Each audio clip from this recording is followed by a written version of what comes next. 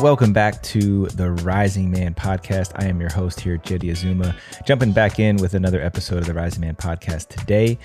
We've got a huge announcement this week, guys. If you haven't heard yet, we have revamped our entire online membership space for Rising Man. I am pleased to announce the Rising Man Brotherhood, our expanded membership space that now has multiple tiers of participation for you. Whatever the right fit is, whatever the right level of commitment and jumping in is for you, we got something. We have our official kickoff for this new membership space happening July 12th, but you can register now and lock in reduced pricing through the month of June. You go to risingman.org/brotherhood, see what it's all about, get yourself logged in because we are going to new heights together as a brotherhood. More on that in future episodes. But my guest for today is Ryan Carroll. From an anxiety-ridden husky boy to a mildly anxious meaty man, Ryan has taken what has helped him along the path and the research he's done to help others achieve similar or more in terms of anxiety, stress regulation, and fitness. Ryan's approach in all things health is from an ancestral view. Why are we like this now, but not originally? How do we revert to using a hunter-gatherer lifestyle in the modern world? In this episode, Ryan and I discussed being a grounded protector while staying connected to our vulnerability as men. Dealing with anxiety and anger as a teen and adolescent, Ryan shared how he found breath as a vehicle for healing and transformation. Ryan reminded us that everything we do, consume, and believe affects our nervous system, with breath being the base of the pyramid. Why you should make the time to prioritize self-care and nervous system regulation. Lastly, Ryan shared his perspectives on ancestral and primal health as a way to navigate the strange, modern world we live in. Without further ado, Ryan Carroll. All right, Rising Man fam, got another man joining me here today, live from St. Petersburg, Florida. Ryan Carroll in the building. What's up, man? What's up? What's up? Thanks for having me. Yeah, it's good to connect with you. We just got to know each other a bit for the past 10 minutes and hearing a lot of connections, man. It's almost like I'm talking to a bro. Like I don't even have to give you any preamble. You just kind of get it. It's the magic of Instagram, man. That's it, man. So yeah, why don't we jump right in? I don't waste any time getting right to it. I always ask my guests this question to start off. What does it mean to be a man? Man, so I've heard this a lot, and I've heard some beautiful answers. Then I always try to think about like, what do I think? What do I believe? What do I feel being a man is? And it's such a tough question. It's like, to be a man and to be, we hear grounded, we hear protector, we hear, also being vulnerable. We hear all those terms and it's like, what is that? Like, to me, what is it? What do I feel from those things? And to be a man for me is all those things, but it's also being part of a growing community that kind of enriches each other and with other men to be able to support each other. And then also like having that integral, that family that, that with your wife, with your partner, your spouse or whatever, being able to support that as well. It's all those words, the meanings behind those and how you actually truly feel about them, whether or not you're actually living those, that part of the journey is also being a man, trying to live up to what you expect from yourself, not from what other people are expecting from you. Yeah. Oh, I love that, man. The first few words that you mentioned there, grounded, protector, vulnerable. I think these are things that so many men would sign up for if they saw the pamphlet for manhood. They're like, yeah, I want to be a grounded man. I want to be a protector. I want to be vulnerable. And not so much a vulnerable one. Well, but a lot of men will be like, oh shit. All right. But more and more these days, right? Like it is. Totally. That's something to sign up for. That's something that's being asked of from us as men. I just got done leading a retreat this weekend, and a big topic we talked about was, what is it like to be a man who has emotions but doesn't get led by them? That's a really big distinction in a world, in a society where that's what's being asked of us right now. Is we want men to feel things, because when they don't, we become time bombs. And if we feel things too chaotically, then that's also really scary and dangerous. Yeah. So what are your thoughts on that? Like the respond versus react kind of situation where the more vulnerable we become, there's that the saying where being vulnerable in a group where you're safe is the most healing environment for you, opposed to the opposite side, which is most men are at, where they are being vulnerable in an unsafe space, with people they should trust, and they're not getting. So that's where that reaction goes, opposed to being able to respond, being able to share, and be able to be safe with those feelings. Recognizing the space and the environment, so important. Yeah. Having that awareness. And so I'm interested because you're a man who's facilitating community on the other side of the country in a different part of the world, down in Florida. And I'm sure obviously your messages stretches the bounds through more than just Florida, but what does that look like when you talk about a safe environment for men to explore their emotions and vulnerability? What does that environment, that safe setting look like for you? When you just the simple act, the simple act of creating a space is the environment. Like, you don't have to do anything else. You could just be like with other men, set up a time like, I just want to get together and be in the space to share, to be together. And there's no structure that immediately creates that space where vulnerability is just a flowing, beautiful energy with each other. Yeah, I agree. There's certain things that I always tell men to look out for, is there's that recognition in the body, right? There's always that apprehension, that nervousness, even in a really safe place, of sharing something that's going to be vulnerable, but being able to look around the room and having that agreement of confidentiality. Nothing that is said here is ever going to leave this space. And we can look around the room and see that everyone agrees to that and is willing to honor and uphold it. And also that there's an agreement to no judgment, right? That I'm not going to judge you for whatever you say or share. That literally anything that you have to share can be said and spoken here in this space. And you will not be made to feel less than. You'll not be made to feel anything other than you were. We'll essentially treat it as neutral. That to me it's a rare thing. And I think that a lot of times where we think that there may be safety in a space, there may actually not be. And it's something that is not complicated. It's actually very simple to create a space like that. But you also require people who are anchored and grounded in the room. So going back to what you said about being grounded, being a protector, so much of what drew me to you and your message was what you were saying about breath. So I'm interested in, how did you find your way into breath work, the nervous system regulation that I know you're so passionate about? What was your entry point into that? My entry point with breath was growing up and having severe anxiety, panic attacks, and then eventually anger. Lots of anger when I was, from a teen till all the way up to my early 20s, where I started to see this stuff, and that it did not have longevity for me or for any kind of future, and wanting to overcome it. And then the first kind of places I went towards with that was I got into fitness. I started coaching others and helping them with just general, not knowing what I was doing, because everything we do regulates the nervous system in one direction or the other. I mean, almost anything we do, whether it's substance, movement, how we sleep, our community, the people we surround ourselves with, the drugs we take, whatever vices we want, we're pushing ourselves one way or the other. We're either in a sympathetic state or a parasympathetic state. And for me, exercise, diet, that stuff was really helping me with a lot of those. It was an outlet for the anger. It was an outlet, helped me regulate my nervous system so that I wasn't so anxious, and it wasn't intentional. And then down the road, as you get into the health industry, the world, like, you start to find different tools and different things to help that you kind of niche into what you can do for others. So in what I was trying to do, I was trying to help others with these things.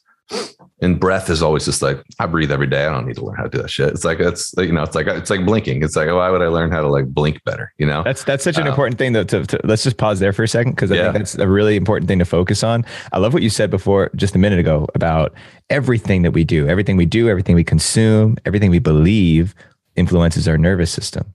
And that we have influence over those things. I can decide what I put into my body. I can decide what I eat. I can decide what I read on my social media, and all of that's impacting my nervous system. And what you just said about breath, I think, is a good representation of the conversation I so often have in my mind. Like, I don't need to do my breath exercises because that just happens anyway. Or I don't need to worry about what I'm eating this morning. My body's resilient. I'm still in my early 30s. Like, I'll be fine. Just the nonchalance we have when dealing with something that's so sensitive and influenced by the things that we do, like our nervous system. Yeah.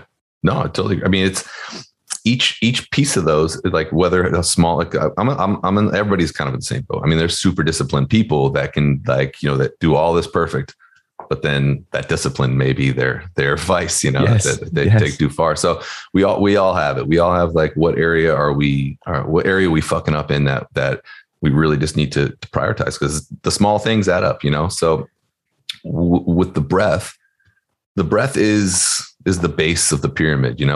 We typically, we love to start in an inverted pyramid. Like we love, like, look at like exercise again. I train and stuff, like, so that's going to be my go-to analogy, but we love training like all the big muscles, the prime movers, but sitting down, doing our like intrinsic small musculature that stabilizes the spine and start from we should be building out.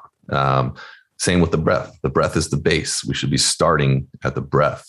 And it never really, I would always tell people, all right, just breathe a little bit, just take a couple breaths. And in reality, it's good advice. I mean, stopping and taking a couple intentional breaths has huge effect. Whether it's 3 breaths, which has been proven to alter the nervous system and bring you back towards a parasympathetic state, or whether it's sitting down for 60 minutes and doing a full breath practice. It doesn't matter, whatever works for you, but I just never saw that the breath was so impactful until I was teaching it too. I was teaching people, do this breath work and go do this. And then I'm at home like, hey, I'm not doing that shit. I was like, just living a lie, not living what I was teaching. And when I finally did, the power of that for me was so life-changing that it's just like, that's been for the past 8 years been my my focal point is, I need to teach this. I need to spread this. Oh, well, footnote there, man.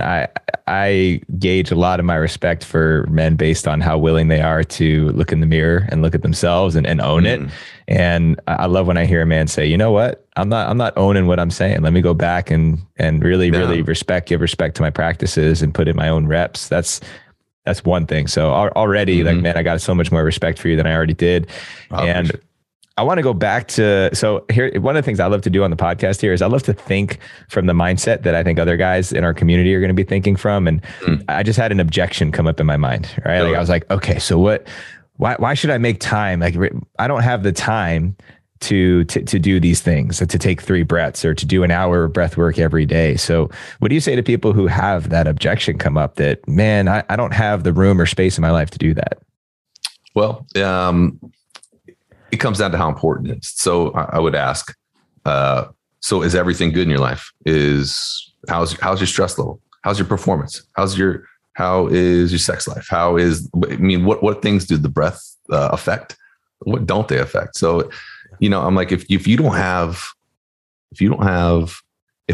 were to take 3 breaths, you take a 4-second breath in, an 8-second breath out, it's 12 seconds. You do that 3 times. That's 36 seconds. If you don't have 36 seconds to devote to your well-being, then just fucking give up. It's just like, what else, boom, you got to have some kind of discipline with something. And that's not asking a lot to get real change. Like the first thing I prescribe to people,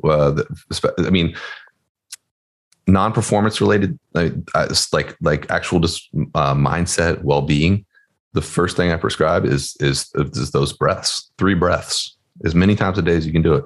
And you can do it driving, you can do it at work, you can do it anywhere, you can do it in the bathroom, you can do whatever you want to do, and it's just 3 breaths. It's in through the nose, relax the jaw, relax the lips, exhale through the mouth, long as you can. Inhale big through the nose, exhale as long as you can through the mouth. Do that 3 times. Significant difference. I mean, if you look at we have I'm not like a polyvagal expert or anything like that, but we have vagal nerves that go into the lips. So all that, all those different vices that we have, drinking, eating, nail biting, sucking on our thumbs, all that stuff. When we release the jaw, we release the lips, we exhale nice and slow. That's an additional piece that is helping us get into that parasympathetic state. Yeah. So 3 breaths. I want to emphasize that, right? If you can't make a minute, 60 seconds of time in your day to pause, do those 3 breath cycles, like you said, and to do that a few times a day. Let's say you do that 5 times a day. So 5 minutes spread out throughout your day. If that already feels like it's overwhelming, we got bigger problems, right? Because and without assuming anything, I would say that somebody is deeply entrenched in a story that says, I don't have there. That's just a survival story. They're deeply entrenched in a survival story where time is a over prioritized resource and also shaped in a way that I can't see where I could fit anything else in. I know people like that. And I'm like, damn, I've been that guy before too, having 2 small children, trying to run a business, trying to do all these things. I'm like, I don't even have time to breathe for a minute. But like you said, it impacts so much of our life and our experience. And so I also think that it's, because this has been some of my own objections in the past. I'm a doctor in physical therapy too. So when it comes to physiology, and I love this stuff, the science of it is amazing. But that's the scientist in my mind always is looking for more proof and evidence that this is actually a valid thing. That if I really do this, there's going to be measurable and qualitative feedback from my body that, I actually feel different. And everybody in this society is looking for the silver bullet, because we all have a very similar story. I don't have enough time. So we want, if we're going to do something, we want to believe that it's going to have an impact, and that if and when I do it, it's going to have 100% guaranteed return on investment, even if it's just 60 seconds of breath, Yeah. So that is true. Like, so we're trying to find proof in something that is something we do every day. Like something that again, looking at like physical, it's just kind of like running. Like running is something is like we walk, and we everybody can walk and run, not everybody, but like people that can walk and run, it's just a daily thing. It's not something we think about. But when we go, it's the one thing in the gym where we're like, yeah, just go and do it. Don't worry about your form, or don't worry. And then you just go pound pavement for 1,500 reps over 30 minutes, and bad reps, we cause problems all the way up the chain. It's the same thing with breath. We don't think about how poor our form is on it, and how many breaths that we're taking a day, and the quality of the breath that we have, and what it does to our nervous system. The breath directly affects the nervous system, how you breathe, where you breathe. So if you're stressed, if you're anxious, you have those issues, this is the magic bullet. The breath is the magic bullet. It's the base. I mean, obviously there's big picture stuff, and there's a lot more input, but that's the nervous system. The nervous system is a processing unit. The human being is a processing unit. We get input, we process it, we have actions and output, and what that feeds back into the other side as we go through and create that system is based, I would say, based in the breath, or the breath can hold that space and create the direction that we take that output, that action. Right. And one of the things I love about breath is it's almost like we could call it like the universal language, right? It's something that every human, I would even say every organism does, the exchange of gases, right? Whether it's oxygen, carbon dioxide, or the other way around, every single organism that's living is exchanging gases with its environment. So thinking of it as a universal language, and going back to my own background as a physical therapist and just as a trainer, as a personal trainer, I would always have people come in and say, I need help. I'm like, okay, great. How can I help? Well, and then fill in the blank, right? I want to lose weight. I want to decrease my pain. I'm like, great. Okay. Well, why do you want to do that? And usually at that point, they're like, well, isn't that enough? Like, I want to get fit. I want to have 6-pack abs. I'm like, okay, well, why do you want 6-pack abs? Or why do you want to lose 5 pounds? And really getting clear on what that purpose is, for the sake of what, and applying this to breath. Like, what do I want to develop my breath for? Why do I want to work on my breath? Well, I want to regulate my nervous system better. Okay, well, great. Well, why do you want to regulate your nervous system better? And getting as clear as we can on the purpose, because I find that, number one, remembering what the purpose is will actually inspire you to do it more often. If it's just, well, I want to lose 5 pounds, well, maybe that matters to you today, but maybe that's not as important to you tomorrow. But what is something that really matters to you? And then also clarifies what type of breath that you're going to work on. Exactly. Are you a mixed martial arts fan? I mean, I've dabbled in it, but I've trained a little bit of Muay Thai and stuff like that, but I don't follow anything or watch. All right, cool. So, well, for those who follow MMA, there's this guy in the UFC called Israel Adesanya, Izzy, and he goes by the name the last style bender, because he kind of incorporates so many different styles into the way that he practices. And I saw a clip recently after one of his fights, and somebody was asking him about his breath, because they noticed he was in the ring, and he kept his lips shut the whole time. He didn't breathe through his mouth for an entire championship fight, which if you've ever done any kind of martial arts, it's a hard thing to do, right? Even just going for a run and trying to breathe just purely through your nose. Yeah. And he basically just schooled this interviewer, because the person had no idea what they were interviewing. They just said, why do you have your mouth glued shut? And he just schooled them on the importance of breathing through his nose. And he said that it helps him regulate his nervous system from going into that peak survival state when he's in the ring, which gives him an advantage over his opponent. And I was like, well, damn, that's a really clear and amazing context to have for training the breath. And his breath work is going to be different than somebody who's not worried about getting their ass kicked in the ring. So going all the way back to purpose, how important is that when you're prescribing breath work strategies to people that you work with? Yeah. So that's huge. So there are styles of breath. There's like Wim Hof, like hyperventilation. There's like Buteyko, like hypoventilation. So like where you're over breathing and then you're doing breath holds. And then when you're lowering volume, and then there's like trance-inducing breath for more like of your emotional, esoteric, spiritual experiences and that kind of stuff. So there's different levels and different types of breath. And it's like, which one do I do? You know? So yeah, if you have anxiety, if you're stressed, doing some of the Wim Hof stuff or like some of the hyperventilation, some Wim Hof is not as intense, but some of the more intense stuff that they do, because it's so popular, it's the first thing people go for. It's like Wim Hof, I'm going to do that. And for a lot of people, they get great results from it. It's awesome and whatever. But the intensity sometimes is too much and elicits a full-on panic attack, because it's just so close. When you feel that, when you do that, you're arousing the nervous system, and you're going to feel just like a panic attack. So the best route for that I usually do, and then this is what I run with people to get an example of how things affect their nervous system, is I do a state scan. And the state scan is basically, we go through a meditation where we're listening to our breath, and then we're listening to our heart, and then we're listening to our heart and our breath. And then we're listening and paying attention to our feelings, our thoughts, our physical sensations, and like just letting that be there. I mean, even if you're stressed out, you're really hating this meditation, like that's great. Just listen to it. Just be a part of it. Be present and be aware of it. And then we go into a few different breath cycles of different styles of breath. We do a hyperventilation. We do a breath hold. We do a controlled breath, a hypoventilation, and then we come back to that state scan, and we see how we got affected by those 30 breaths that we just took. And I've never had a situation where that wasn't hugely impactful. But we can do that state scan per cycle. Be like, all right, we're stressed out. Let's do some hyperventilation. See how you feel now. And then they'll be like, not so great. I don't feel great. You know, it's like, I'm a little elevated, you know, but like, all right, so let's just try that again. And we go into a more calming breath, box breath, or long, like a 3-to-1 exhale to inhale. So basically there's a long exhale, and those kind of things.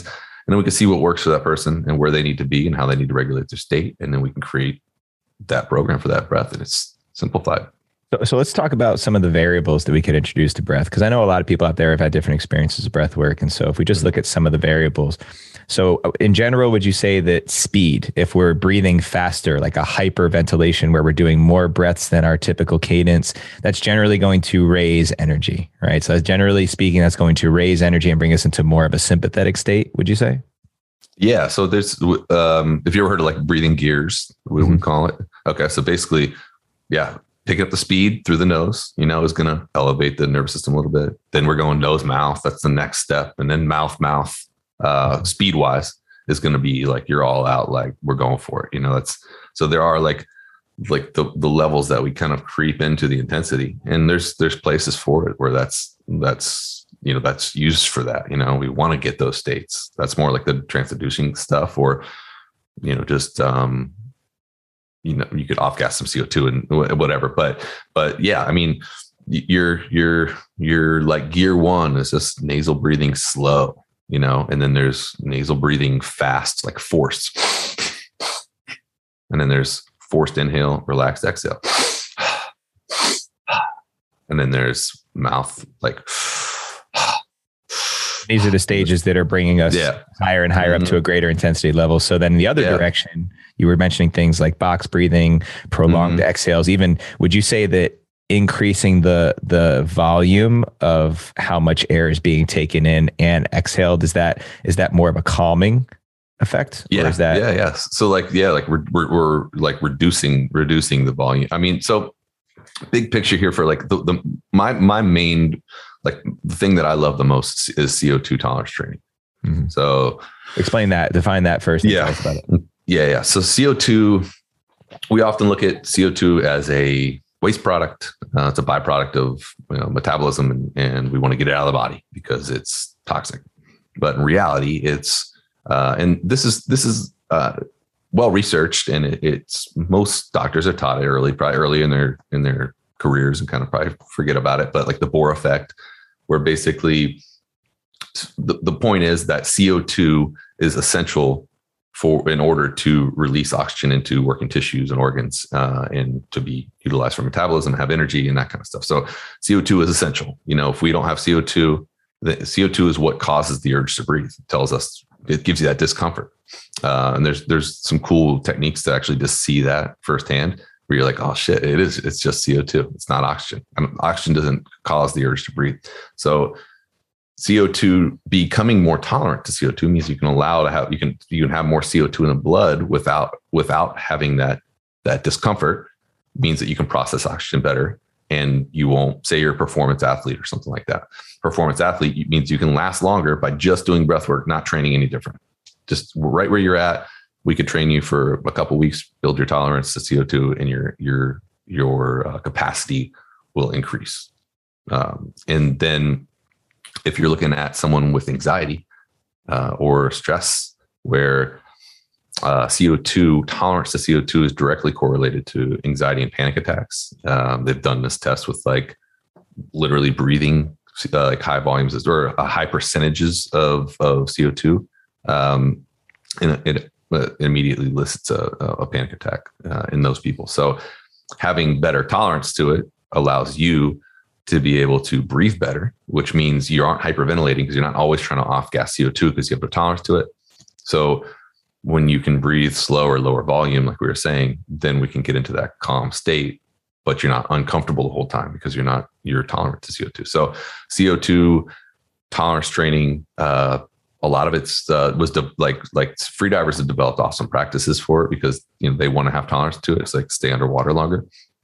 But just implementing those practices as a layman or as an athlete is hugely impactful.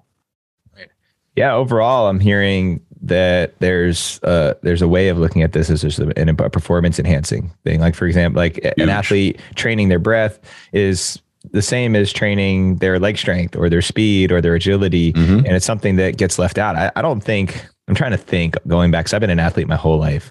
The first time that I ever thought about breath, or anybody actually told me to think about breathing, was when I started lifting weights, and it was very rudimentary. It was like exhale on exertion, right? It's like inhale on the way down, exhale on exertion. Yeah.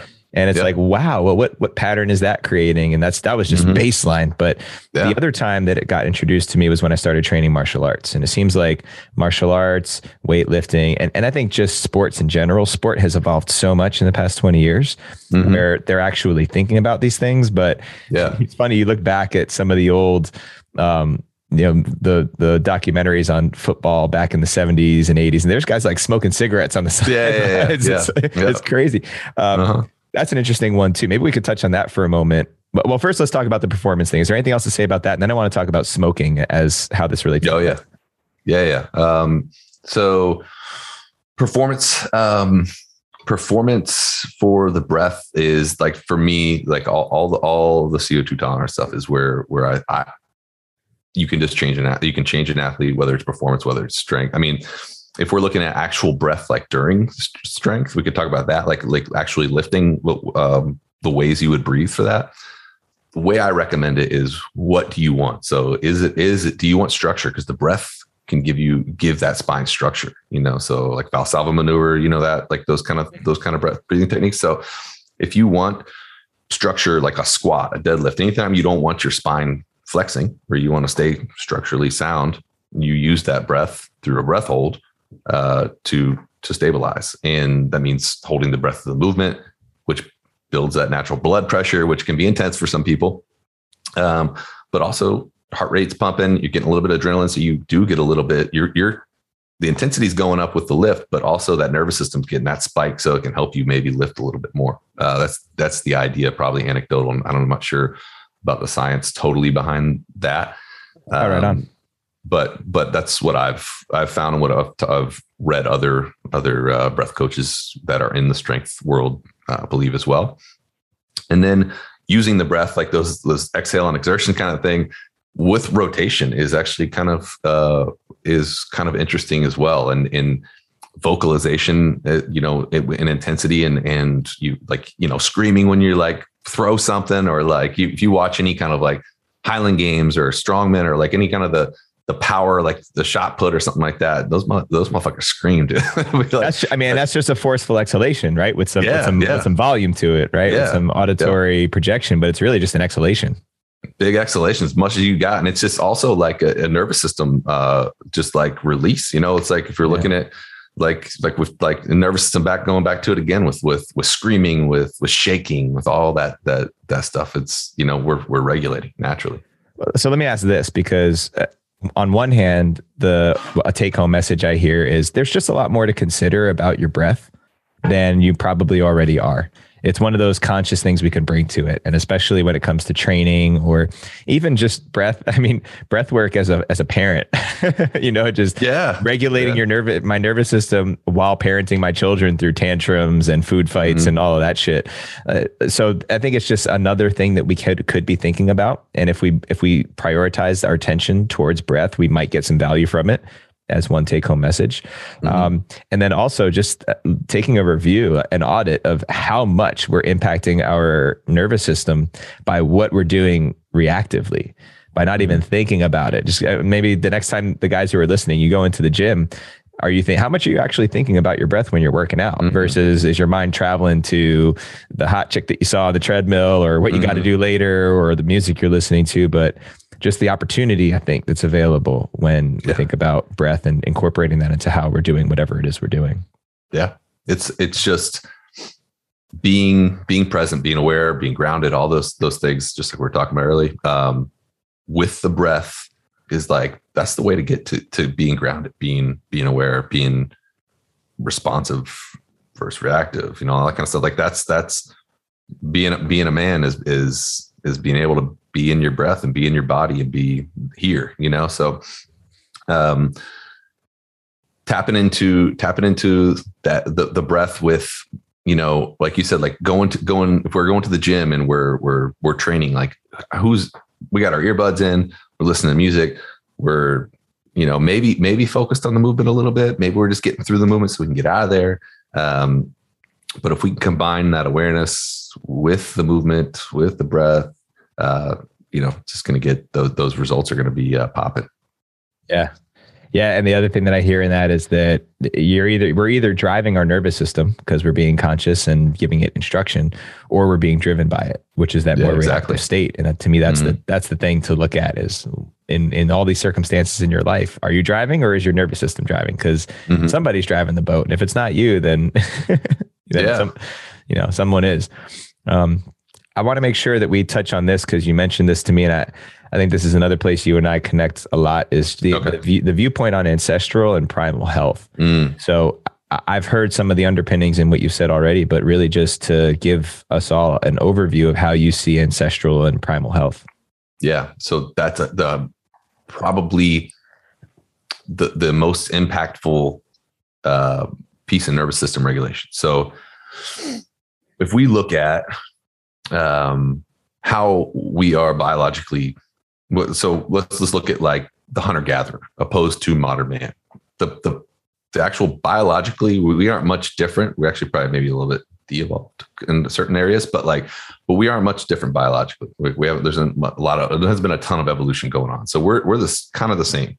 And then we look at modern day technological advancements in our social settings and everything else that we are wired into. That's exponential.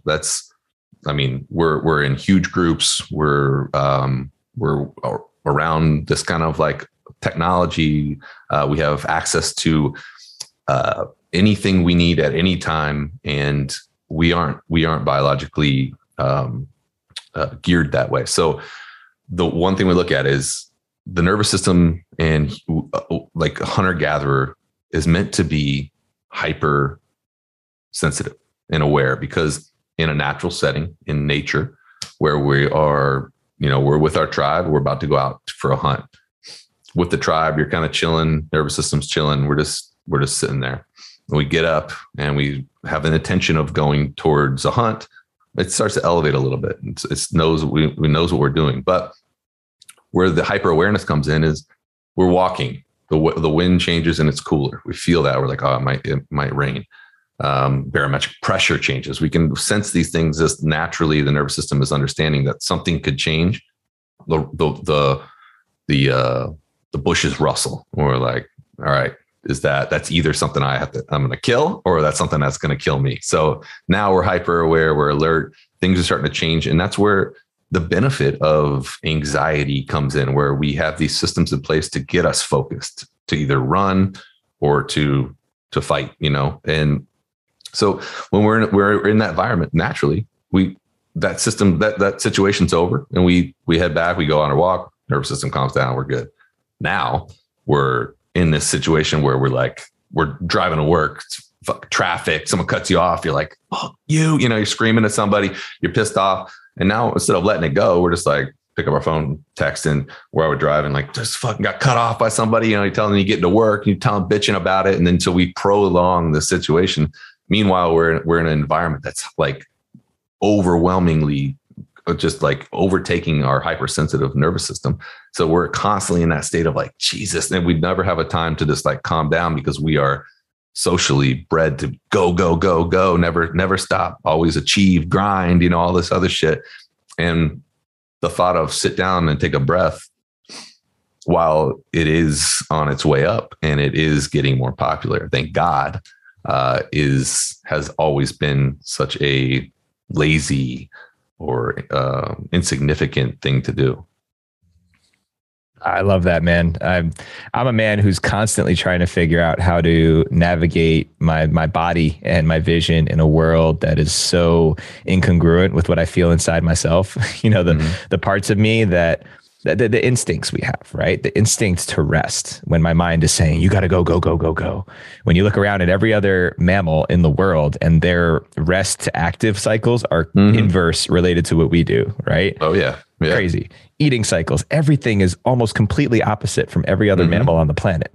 Yeah. And so just looking at that and recognizing, hey, we've created this. Maybe I didn't create it directly, but I'm certainly participating in a world that's this way. Yeah. But that's also a choice. How can I choose to live differently and exist differently on my terms in a way that feels good for my nervous system? Like, this is something that I'm really in the inquiry of. That's why I love your perspectives and think it's so important for men to hear this, that there's so much of the messaging has taken away the permission we have to listen to what our bodies are telling us, override what our bodies are telling us. Yes. I mean, I love a good motivational speech to get me up and going sometimes, because sometimes I don't have it in me. But to tell ourselves constantly that we need to be in a certain kind of mode, it goes against the balance of nature. Yeah, no, I agree. I mean, yeah, there's times we got to get up and fucking go and kill it, literally or figuratively. It's like that's what it was. It was literal, but we should be back to our state where we are not, because the more we are in that elevated state, the more we face burnout, fatigue, all that kind of stuff. And then we can't get back to those prime states that we felt like just a beast, just killing it, because it's impossible to get back to. Absolutely, man. Absolutely. Well, sounds like a good bookmark, and we'll have to pick up the conversation at another point in time. I love that perspective on ancestral, primal health and well-being and connecting back to our instincts. So we'll save it for another day. Yeah, for sure. But before I let you go, I want to hit you with a few lightning round questions, and then we can sign off here. Are you ready? Okay. They're not too heavy, but let's go. Don't get out of the mind and into the body for this. Here we go. Let's go. So what is one thing you've learned in your life you wish you knew when you were 18?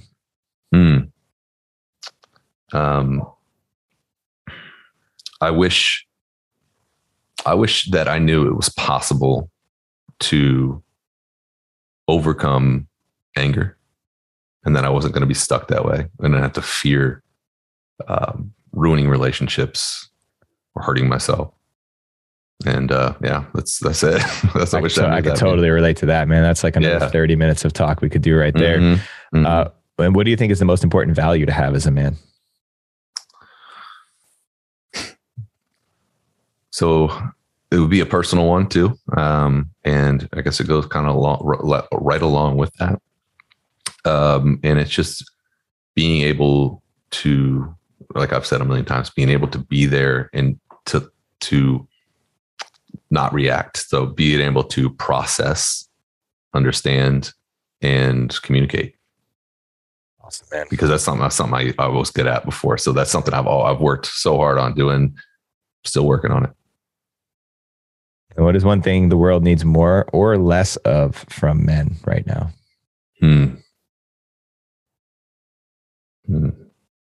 Quite a few on both of those. Let's see.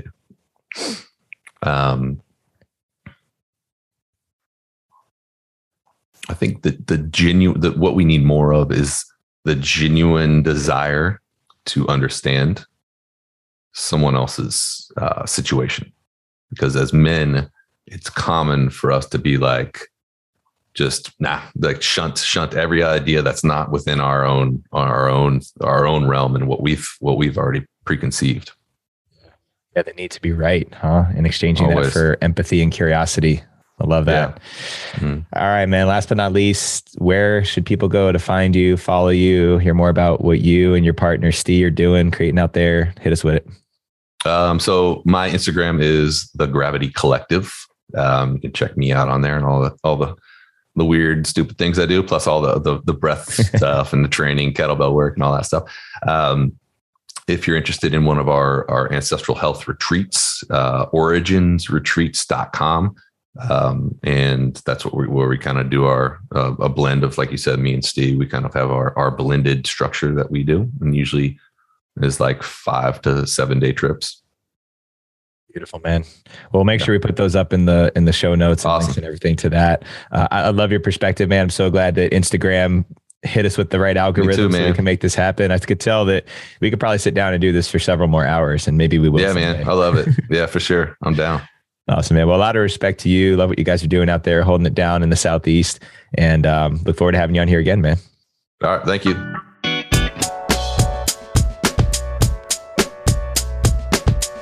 All right, y'all. I hope you enjoyed that episode with Ryan. Make sure you swing over to risingman.org. That's where we got all the info and details for this episode and every episode of the Rising Man podcast. While you're there, hit that new tab at the top titled Brotherhood and learn everything about our revamped and updated membership space. We're excited to get more of you men inside of the Rising Man community. So go over there, swing over, get yourself registered right now. There's no excuse not to be a part of our community at this point. Please subscribe to the podcast wherever you're listening to us and drop those 5-star reviews on iTunes, Spotify, or wherever else you listen to us. Please subscribe to the YouTube channel as well, youtube.com/The Rising Man Movement, where you can check out all of our additional highlights and visual content that you won't get just by listening to the podcast here. Please follow us on Instagram at Rising Man Movement. Big shout outs to the whole team, everyone out there who makes this whole operation, this whole movement possible, from leadership from the top to the bottom, to every single one of you out there listening to the podcast. Thank you so much for everything that you do. Until next time, rise up and claim your destiny.